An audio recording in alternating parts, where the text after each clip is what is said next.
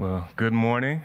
I greet you in the name of the risen Lord Jesus Christ, coming all the way from Philadelphia. It's a pleasure to be here, and Henson is a church that I and the churches that I've been a part of for the last decade have prayed for regularly.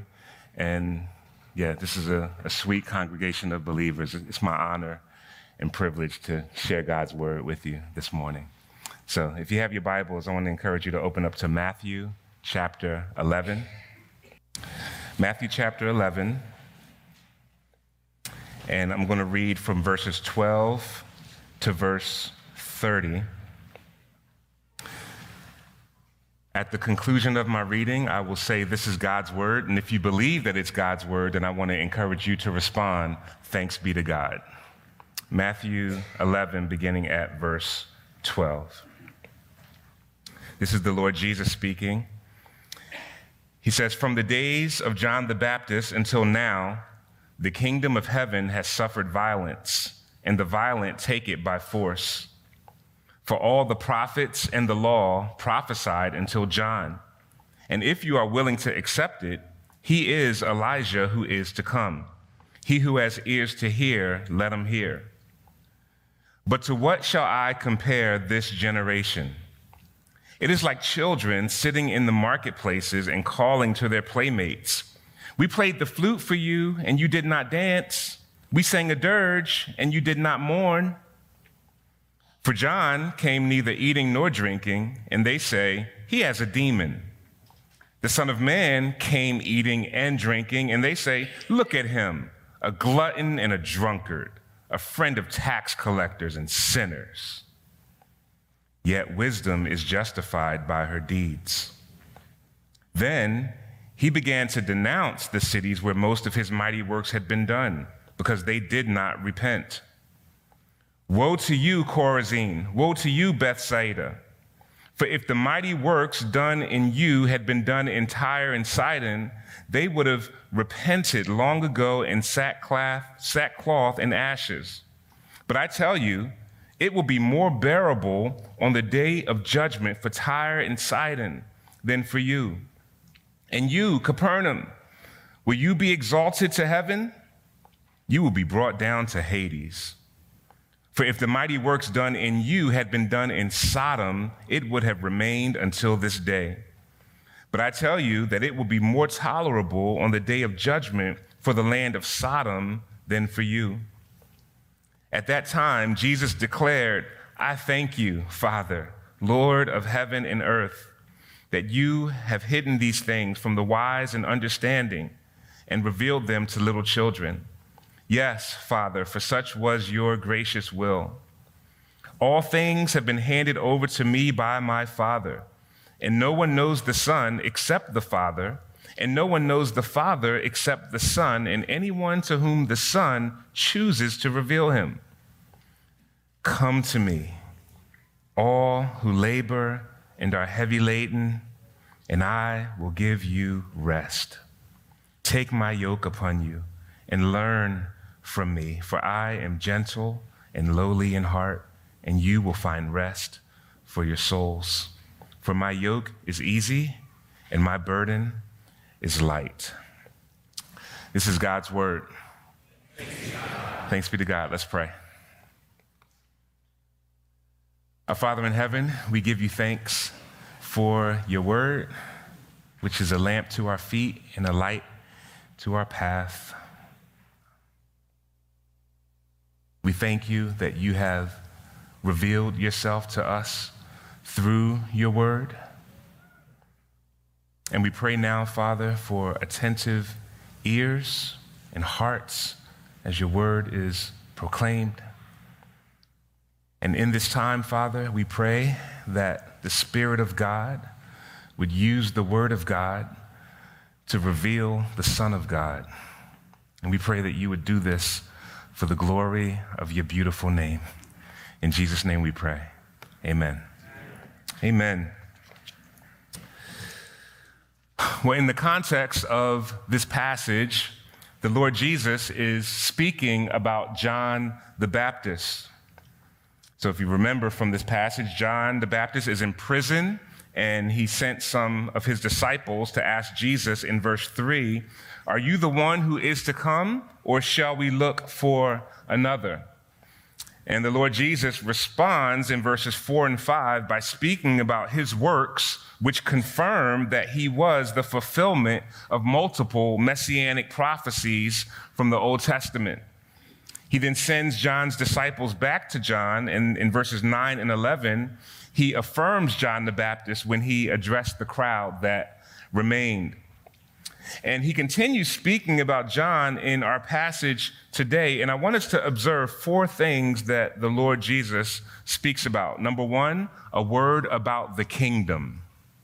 A word about the kingdom. Number two, a word about unbelief. A word about unbelief. The word about the kingdom, we'll see it in verses 11 through 15. The word about unbelief, we'll see it in verses 16 through 19. Third, a word about judgment. A word about judgment. We see that in verses 20 through 24. And then fourth, a word about salvation. A word about salvation. We see that in verses 25 through 30. First, a word about the kingdom. Look again at verse 12. From the days of John the Baptist until now, the kingdom of heaven has suffered violence, and the violent take it by force. So from the jump, I want to tell you that verse 12 is very difficult to interpret. And the reason why is because you have to answer two questions that can change the meaning of the verse depending on how you answer them. So question one is this: is the verb that the ESV translates suffered violence, is that an active verb or is that a passive verb? So in other words, if the kingdom of heaven is the subject, if the verb is passive, you get the kingdom of heaven is suffering violence. Violence is happening to the kingdom of heaven. If it's an active verb, then the idea would be that the kingdom of heaven is violently or forcefully advancing. And so that's why the ESV has a footnote in verse 12 that says, or coming violently. So that's question number one. Is the kingdom of heaven suffering violence, or is it coming violently? And then the second question is, who are the violent? So when it says at the end of verse 12, the violent take it by force, is that Christians being spoken of? Is it the enemies of the cross? If it's Christians, then this verse is teaching something about the way that we should approach entering the kingdom, which is not passively, but violently. And we certainly see this teaching in other places like Matthew 13:45, where Jesus said, again, the kingdom of heaven is like a merchant in search of fine pearls, who on finding one pearl of great value went and sold all that he had and bought it. So the wise person who sees the kingdom of heaven for what it is, sees it as the greatest opportunity in the world and seizes it. And that certainly should be our mindset. But if it's the enemies of the cross being referred to, then the idea would be that violent people are attacking the kingdom. Remember, John the Baptist is in jail, and soon he's going to be beheaded. And so if you interpret it that way, then verse 12 is actually Jesus' explanation for why John the Baptist is in jail. John the Baptist proclaimed the kingdom of heaven as Jesus' forerunner. And so if this is true, then the way to understand this verse would be, from the days of John the Baptist until now, the kingdom of heaven violently or forcefully advances, even though violent persons try to attack it or plunder it. What's interesting is that both of those things are true. So the enemies of the cross came against the kingdom of heaven. And those who embrace Jesus as the Christ lay hold of the kingdom. So it may even be a play on words by Jesus to communicate both ideas. But the main point about the kingdom in this passage is found in the next verses. Verse 13, for all the prophets in the law prophesied until John, and if you are willing to accept it, he is Elijah who is to come. Now, when it says he is Elijah who is to come, this is a reference to a prophecy in Malachi chapter 4, which says in Malachi 4, verse 5 and 6, behold, I will send you Elijah the prophet before the great and awesome day of the Lord comes. And he will turn the hearts of the fathers to their children and the hearts of children to their fathers, lest I come and strike the land with a decree of utter destruction. And so, based on these verses, the Jews read it literally and expected a return of Elijah. If you recall from 2 Kings chapter 2, Elijah is one of the only people in the Bible who was taken directly to God. He was taken up to heaven in a whirlwind. And so the way that the Jews understood Malachi 4 is that Elijah would make an actual return to the earth. But I believe that Jesus' teaching here is that it's more symbolic than literal, and that John the Baptist is the fulfillment of this prophecy. And this is confirmed over in Matthew 17. So in Matthew 17:10, the disciples ask him, then why do the scribes say that first Elijah must come? He answered, Elijah does come and he will restore all things. But I tell you that Elijah has already come, and they did not recognize him, but did to him whatever they pleased. So also the Son of Man will certainly suffer at their hands. Then the disciples understood that he was speaking to them of John the Baptist. So when you put it all together, you can see that what the Lord Jesus is saying is that all that the prophets and the law predicted, all that the Old Testament was looking ahead to, the Messiah that Israel was waiting for, all the preparations that had been made, the Lord Jesus is saying, the King is here. You're looking at him. I am the fulfillment, if you're willing to accept it. He's calling on them to exercise faith. He who has ears to hear, not physical ears, but spiritual discernment. None of this is going to make sense apart from the work of the Holy Spirit. And so the King is here. The very one that Israel said they were waiting for, he has come. And you would think that that would cause Israel to rejoice. But there was one big problem, and that problem was unbelief. That brings us to our second point, a word about unbelief. Look again at verse 16. But to what shall I compare this generation? It is like children in the marketplaces calling to their playmates. We played the flute for you, and you did not dance. We sang a dirge, and you did not mourn. For John came neither eating nor drinking, and they say he has a demon. The Son of Man came eating and drinking, and they say, look at him, a glutton and a drunkard, a friend of tax collectors and sinners. Yet wisdom is justified by her deeds. So as the Lord Jesus reflects on his hearers, he gives them an analogy about children to illustrate his point. And the point is very clear. The point is that unbelief is never satisfied. Unbelief is never satisfied. So the children want to play a game. They say, let's play the wedding game. We got the flutes. Let's play. And the kids say, no, we don't want to play the wedding game. And the kids say, okay, you don't want to do wedding? Let's do the funeral. Let's do the funeral game. No, we don't want to do the funeral game. So whatever it is, nothing that the kids suggested was satisfactory to the other group of kids, children. All the children in the building. I am talking to you, kids. Yes, children, I see you. I see you, children. Have you ever experienced that, kids, where you wanted to play a game with your brother or your sister or your friend, and they say, no, I don't want to play that game? Or you say, okay, let's play a different game. And your brother or your sister or your friend says, no, I don't want to play that game. Has that ever happened, kids? If that's happened, raise your hand. Okay, I'm not the only one. Okay, kids, you know what? The next time that happens, look at your brother or your sister or your friend and say, you're in the Bible. And you can point them to this passage, okay? Jesus compares himself and John the Baptist to the two types of games. What kind of prophet do you want? Do you want someone who's rugged and serious, like John the Baptist? No, we don't want John the Baptist. He's too stern. He's too removed from the people, out in the desert somewhere.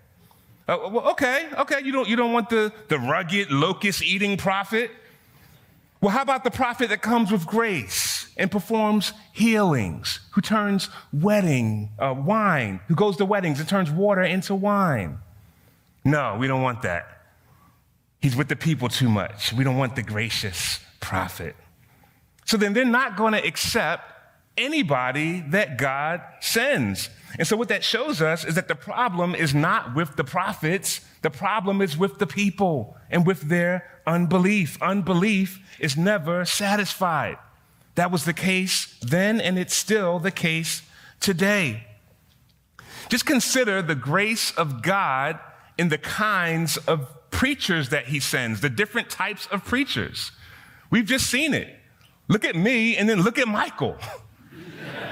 We're different kinds of preachers. That's a good thing. I think about Thomas Terry over at Trinity. Different kind of preacher. What do you want? Do you want the buttoned up preacher? Do you want the preacher with the tats? You want the cool preacher? You want the corny preacher? What do you want? You want the academic preacher?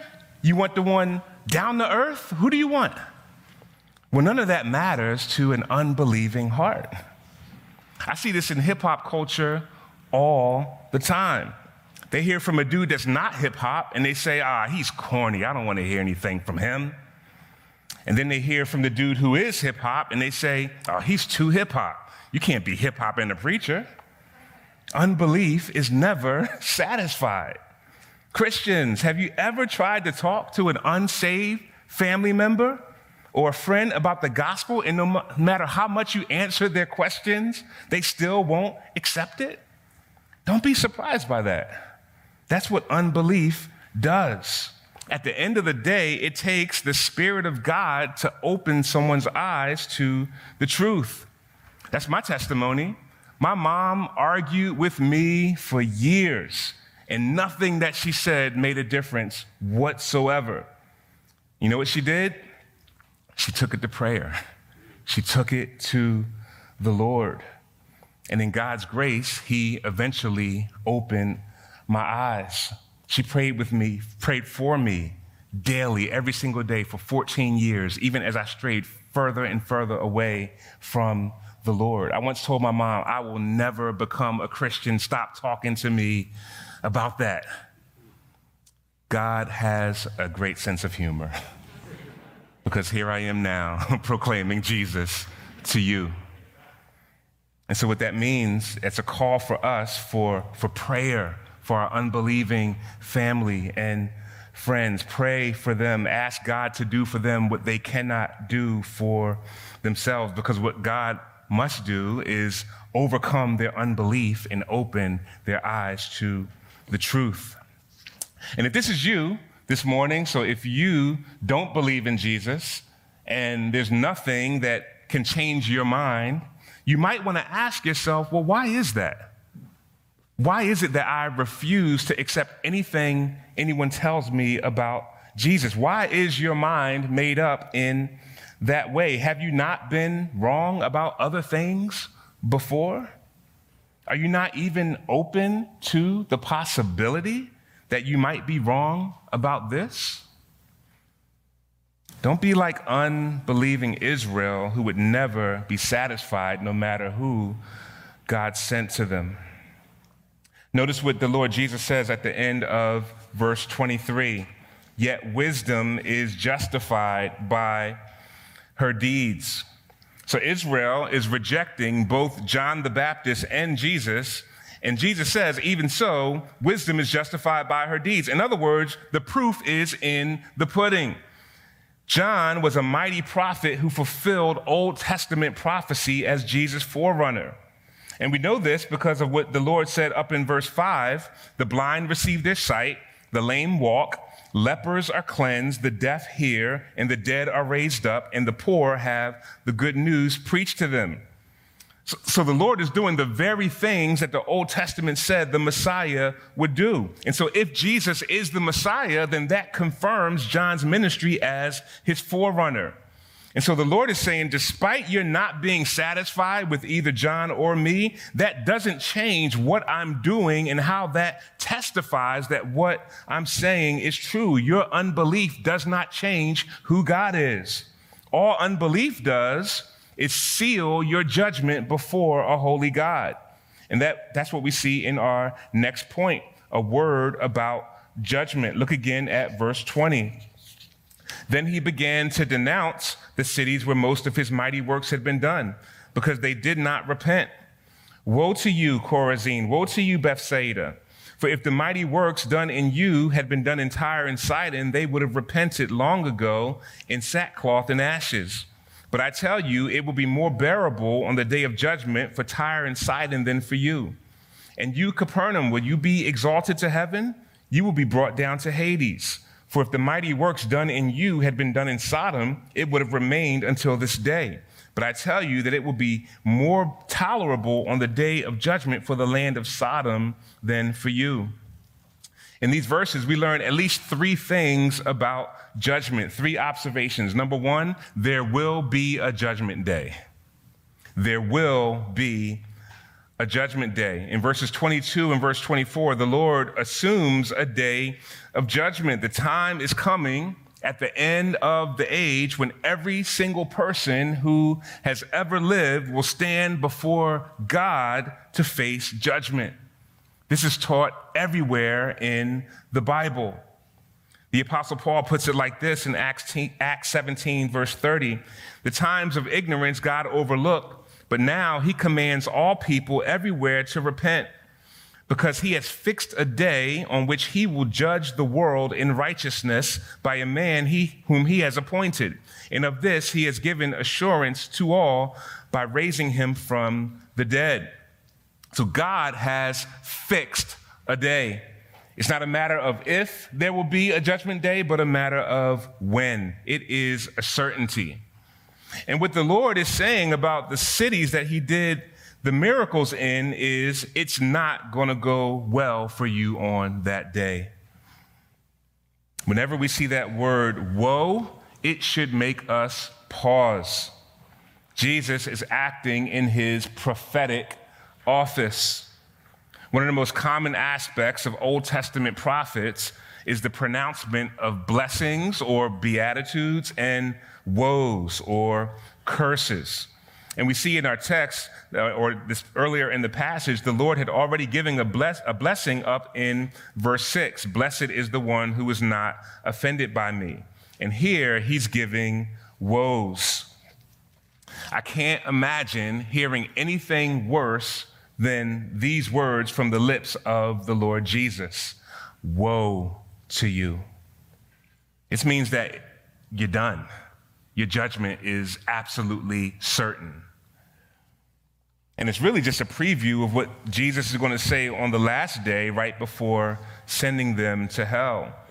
Matthew 25, verse 41, depart from me, you cursed, into the eternal fire prepared for the devil and his angels. Now, unbelievers try to deny that this is the case, that there will be a judgment day. But deep down, I believe it's something that we all actually long for, even if we don't know it. You'll remember a while back in the news, it was reported that Jeffrey Epstein, the multimillionaire who was arrested for trafficking young girls, he committed suicide in his cell.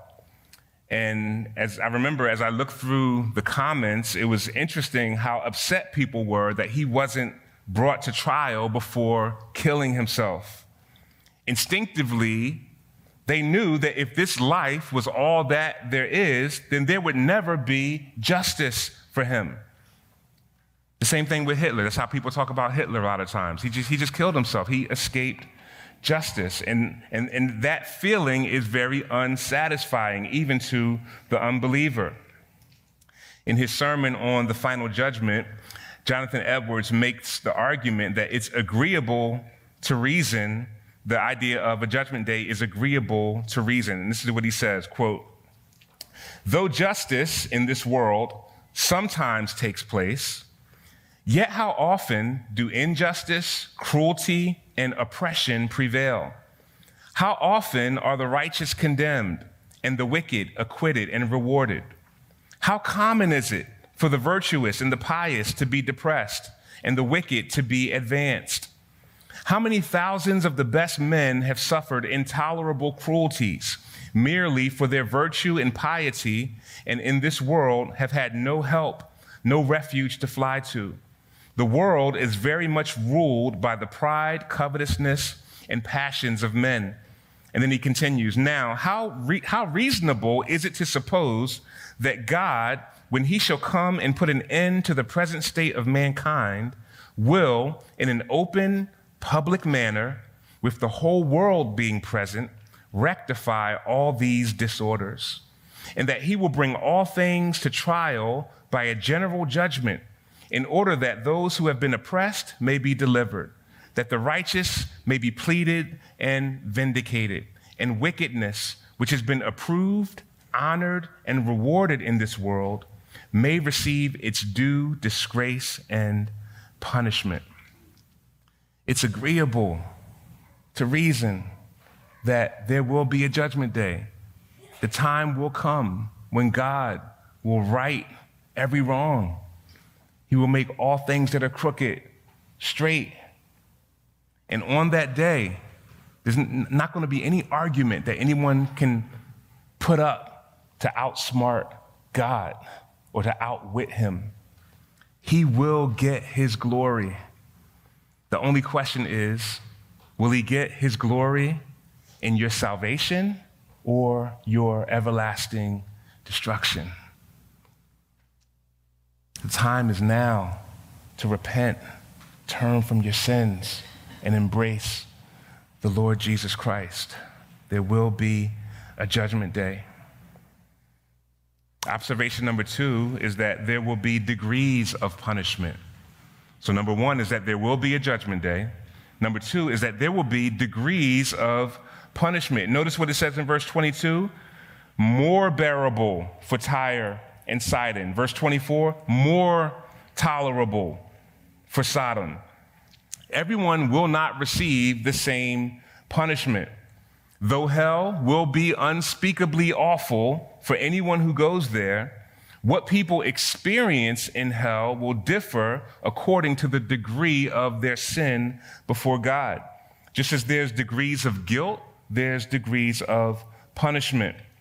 Tyre and Sidon in the Old Testament, they were cities that were known for their wickedness. The same with Sodom. And Jesus is saying that those places, they were guilty, but that Chorazin, Bethsaida, and Capernaum, they were even more guilty because they saw the miracles of Jesus and didn't repent. They had more information than the previous societies that had not seen Jesus with their very own eyes. This connects to what the Lord said up in verse 11, "Yet the one who is least in the kingdom of heaven is greater than John the Baptist." Well, why is that true? Why are they greater? They're greater because they have the greater privilege of experiencing the fulfillment of what John the Baptist was pointing to. In the same way, just as believers under gospel preaching have greater privileges than John, unbelievers under gospel preaching have greater judgment and condemnation. Observation number 3. God will judge according to his perfect knowledge. God will judge according to his perfect knowledge. Look again at verse 21. He says, "If the mighty works done in you had been done in Tyre and Sidon, they would have repented long ago in sackcloth and ashes. And then further down at the end of verse 23, if the mighty works done in you had been done in Sodom, it would have remained until this day. All human judges are limited in their knowledge. They can only judge based on the evidence that they have available to them. And apart from actually being there when the crime occurred, their knowledge is limited. Not so with God. God knows all things. He knows all actions, and he knows the motives behind all actions. Not only that, but God not only perfectly knows what we do and perfectly knows why we do it, he also perfectly knows what we would have done had the circumstances been different. God knows all things actual and all things possible. And so what we learn from these verses is that God will judge based on knowing what we would have done if the circumstances had been different. A lot of times we say things like, oh man, if I lived back then, I would have never done that. Really? You don't know. You don't know what you would have did if you lived back then. But God knows. God knows exactly what we would have done had we lived back then. And that's generally not good news for us. That is a sobering thought. Well, right after giving this sobering word of judgment, we see a word about salvation. Look at verse 25. At that time, Jesus declared, I thank you, Father, Lord of heaven and earth, that you have hidden these things from the wise and understanding and revealed them to little children. Yes, Father, for such was your gracious will. And so the first thing we see about our salvation is that we have a sovereign Savior, a sovereign Savior. When the Lord Jesus sees that people are rejecting him, he's not confused about why that is. He's not an impotent Savior wringing his hands in heaven, wondering why people don't accept him. No, he knows that even his rejection is a part of God's sovereign plan. In fact, he says that God has hidden these things from the wise. 1 Corinthians 1:20 says, where is the one who is wise? Where is the scribe? Where is the debater of this age? Has not God made foolish the wisdom of the world? For since in the wisdom of God, the world did not know God through wisdom, it pleased God through the folly of what we preach to save those who believe.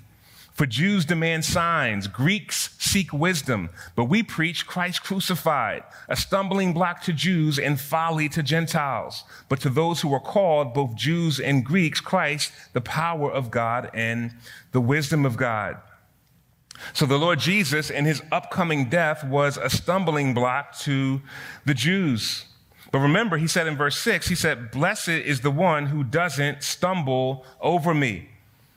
And so what that means for us is that if Jesus is not a stumbling block to you, give thanks to God. If you have embraced Jesus for who he is in the gospel, if you believe the good news of what he's done, what he's accomplished in his life, his perfect life, his substitutionary death, and his glorious resurrection, if you believe that and you embrace Jesus, praise be to God. It is a gift. It's a gift from, like, the very fact that we embrace Jesus is a gift from Jesus. I thank God that I woke up still a Christian this morning, because that meant that God is keeping me. He's sustaining me. None of us remains in Christ by our own power, by our own effort, by our own striving. That's not how, it's the keeping power of the Holy Spirit. He's the one who's promised that he's going to bring us all the way to resurrection. He who started a good work in us will carry it on to completion until the day of Christ Jesus. He says in verse 26, yes, Father, for such was your gracious will. Brothers and sisters in Christ, you have been chosen to have the Father revealed to you. And Jesus sovereignty, and apart from you, Jesus made that decision. Look at verse 27. All things have been handed over to me by my Father, and no one knows the Son except the Father, and no one knows the Father except the Son, and anyone to whom the Son chooses to reveal him. So do you know the Father this morning? Give thanks to Jesus, because Jesus chose to reveal the Father to you. So he's a sovereign Savior. Also notice that he is a gracious Savior. Look at verse 28. Come to me, all who labor and are heavy laden, and I will give you rest. It's amazing. So after making these grand statements on judgment and God's sovereignty, these heavy, weighty statements, in the very next breath, Jesus sends out the call, come to me. And, you see, it says, all who labor.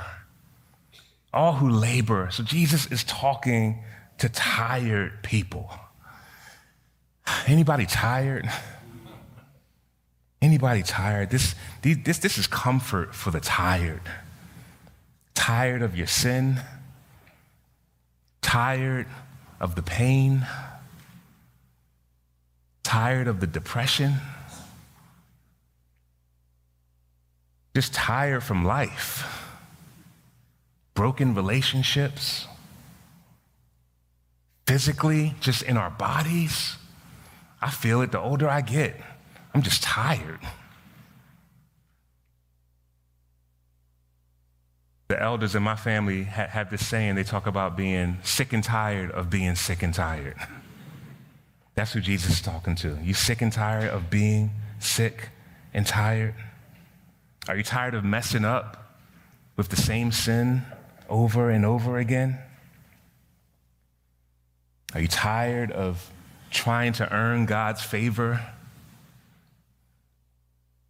If you feel any of that, Jesus says, come to me. Come to me. And then he says, heavy laden. That just means being weighed down, just feeling burdens, weighed down by the fallen world around us. You don't have to be on social media, but for 5 minutes to just feel weighed down by all the things, all the arguing, all the bickering, all the bad news, weighed down by a sense of guilt, weighed down by shame over sins that we've committed. And I want to say something about shame because I think it's important as it relates to this passage. So shame has become something of a bad word in our culture, right? So you don't shame anybody, and I get the point of that if it's talking about not unrighteously judging people in that sense, but shame is actually, like, proper shame is actually a gift from the Lord. So the definition of shame is a painful feeling of humiliation or distress caused by the consciousness of wrong or foolish behavior. So biblically, shame is something that God uses in order to make us aware of our guilt before him, not to leave it there, but that we would take that guilt and go to Jesus. That's the purpose of shame. And God actually condemns his people in the Old Testament in Jeremiah 6:15. Listen to what he says about apostate Israel. He says, were they ashamed when they committed abomination? No, they were not at all ashamed. They did not know how to blush. You see what the Lord is saying there? He's saying because of the sin that they were committing against God, they should have been ashamed, but they weren't. They forgot how to blush. And so what is the proper response to shame? Well, it's not to be gloried in. And I think that, so what happens is that those feelings of shame they don't just go away. And so there's different kinds of ways that people use to try to appease those feelings, right? And so in our culture, what tends to happen is there's either self-medicating, right? Or doubling down even more and trying to make righteous what you know to be unrighteous. That's what we see in our culture. They glory in their shame. That's not the proper response. The proper response to shame is not to wallow in it, right?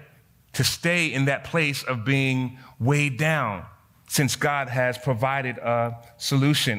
And shame is also not to be ignored. No, the proper response is to acknowledge it, acknowledge our guilt, take it to God, recognize that Jesus died on the cross to address our guilt and the shame that comes along with it, and come to Jesus. Come to Jesus. And what does that mean, to come to Jesus? Well, he tells us in John 6:35. John 6:35, Jesus says, I am the bread of life. Whoever comes to me shall not hunger, and whoever believes in me shall never thirst. That's where we learn what it means. So he says, whoever comes to me shall not hunger. Whoever believes in me shall not thirst. He's not saying two different things. He's saying the same thing in two different ways. He's saying to come to Jesus means to believe in him, to embrace him, to receive him for all that he is in the gospel. And then further down in John 6:37, it says, all that the Father gives to me will come to me, and whoever comes to me, I will never cast out.